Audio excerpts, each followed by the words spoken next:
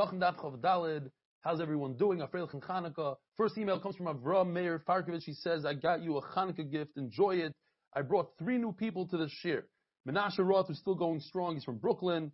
Menachem Barkani from Far Rockaway.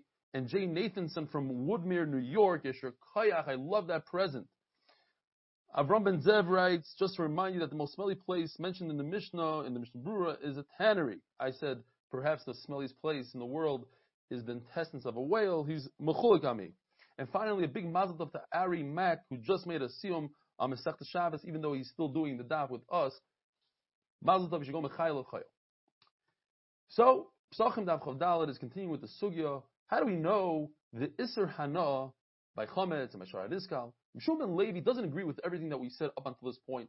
He doesn't agree that the pasuk Lo Ye'achel means Isser Hana. He says no, it just means Isser Achila, just eating. Oisai, Nevela, all these things he doesn't agree with. So where does Yeshua ben Levi know that there's Isser Hana by Chometz and by Shara Niskal?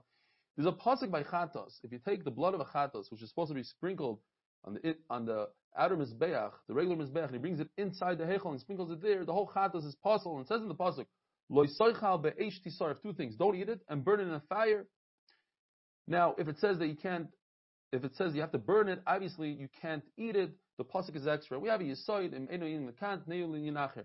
If this halacha doesn't apply here, use it for something similar. So we use it for chametz and pesach and shar niskal. Now, chametz and pesach and shar niskal, you don't need a pasuk because the pasuk already says don't eat chametz, don't eat the shar niskal. So obviously it's coming to tell us isur hana. Now, perhaps you would have to burn the chametz and pesach, burn the shara niskal.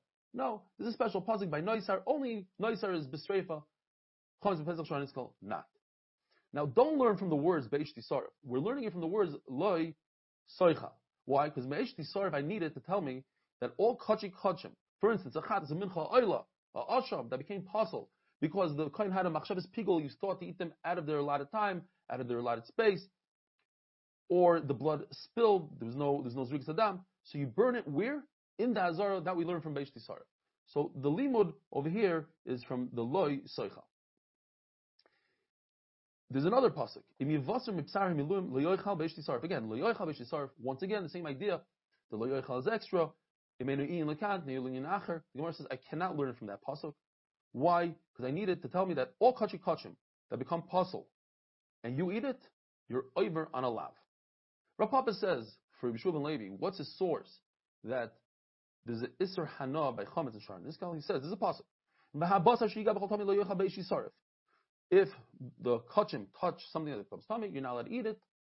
But again, the idea, don't eat it, burn in the fire. Says the Gemara, there's a Kavachimer for Meiser Sheni. Meiser Sheni, on the 1st, 2nd, 4th, and 5th year, you take 10% and you give it to yourself. You have to eat that food in Yerushalayim. If you want, you can redeem it with money, bring the money to Yerushalayim, buy something, food in Yerushalayim. But you have to be in a state of tahara. In fact, you say vidui over the fruit, and you say, Hakadosh Baruch Hu, I was in a state of tahara. So if Meiser Sheni, which is very kal, it's not as severe as kachim, it's also to eat when you're tamei, so certainly kachim, it's also to eat when you're tamei. So why does the pasuk have to say that kachim have to be the tahara? Again, if you don't need the halacha over here, let's cut it out and paste it somewhere else by Chometz, by Pesach, and Shara Niskal. And that's how I know the Isser Hana as well, because I don't need it for Isser Achila, I'll use it for Isser Hana. Now, you can't just do that and say that from a Kavachomer, you'll be Chayiv Malkus on Chometz by Pesach. Okay, so for that I have a Hekesh. There's a whole pasuk that tells us what foods you have to eat in Yerushalayim. It says in the pasuk, Masar the Goncha Tirosh Vitzarecha. So Masar means Meiser Sheni. That's what we're talking about. And in the same pasuk, there's a Hekesh too, which is referring to karbanos. And if there's an einish by Meiser, there's an einish by Chametz and Pesach Shara Niskal. Perhaps the pasuk is coming to tell us that when you eat Chametz, you're over on 2 lavim. Not that you're over on Isser Hana, but you're over on a second lav. For instance, we know that if you eat an ant, you're over on 5 lavim. The 2 lavim of every sheretz, plus 3 additional for a sheretz that moves on the ground. If you eat a hornet, you're chayiv for the 5 that you're chayiv for an ant, plus 1 for a flying object, for a flying sheretz.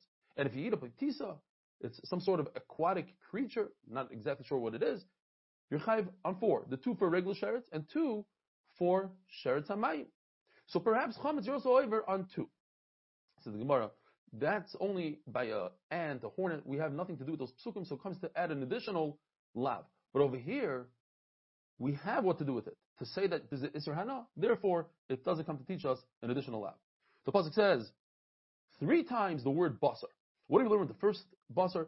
That even wood and the levina, the frankincense, even though they're not edible, they're makabel tuma. The last basar comes to teach that a person who was tar, who ate kachim that were tamei, he gets a lav. But if he is tamei and eats kachim that are tar, then he's over on a kares. Rabbi Yochanan says a tremendous insight. All these surim in the Torah, you're only over when you eat them in their designed manner, what they were created for. So if you were to take chalev, fat of an animal, which is raw, and everybody else eats it, cooked, and you eat it, you are potter. A second lashon is, all these surim in the Torah you only get malchus if you do it derech hana'asam, not derech hachilasam like the first lashon. In other words, if you take this fat from an animal, instead of eating it, you put it on your wound, you are potter, and certainly if you eat it raw. Reb Zera brings a raya from Arla. Arla, fruit that's less than 3 years old, you're not allowed to eat. And if you drink grape juice, wine, or oil, you're chayiv on Arla. But not if you drink berry juice or pomegranate juice, because Reb Zera wanted to say that it's not derech hana'asan. That's not the typical way of eating it. Typical is to eat it, not to drink it. Says Abai, that's not true. The reason why you're potter is because zeya ba'alma. It's just water. In other words, people don't plant these fruits for juice. In our days, everybody discusses orange juice. They do plant it for that. It's different. And Abai comes along and says, this Rabbi Yochanan said that you're not chayiv if you eat it or consume it or have enough from it. Shaloi k'derech hanasan, and not in its designed manner. That's for everything besides klei akarim. That is, if you plant seeds, wheat, in a vineyard or vegetables in a vineyard, you're chayiv even if you take the vegetable and you smear it on your body when the derech is to eat it. Klei akarim is different. Why? Because the Torah doesn't say the word achila. Have a wonderful day.